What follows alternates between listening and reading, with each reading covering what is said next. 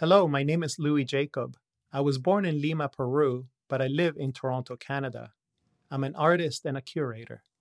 Gold, they say, is incorruptible. It does not react with oxygen, which means that gold does not rust. It does not undergo oxidation in the way that a metal like iron does. This non reactivity of gold is related to the myth of its incorruptibility. Power, they say, corrupts. It negatively transforms those who wield it. Power corrodes the powerful. This is precisely what makes gold so appealing. It adorns corruption with the glow of something incorruptible. Gold is power imagining itself on a detox diet. Empires are nasty business.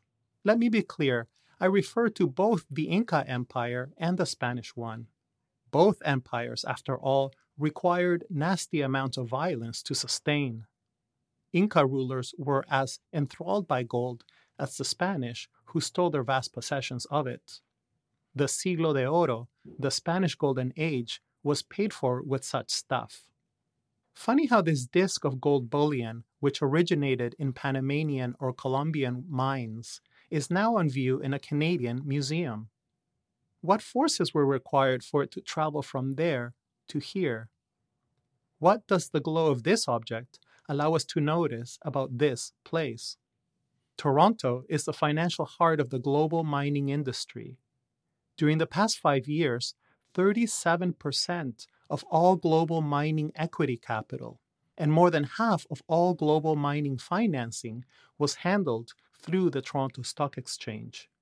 As we turn to this disk of gold bullion, let us ask, what forms of power is it currently meant to adorn? What connects this gold object to the other gold objects in this exhibition? What forms of desire are these objects, considered together, intended to arouse?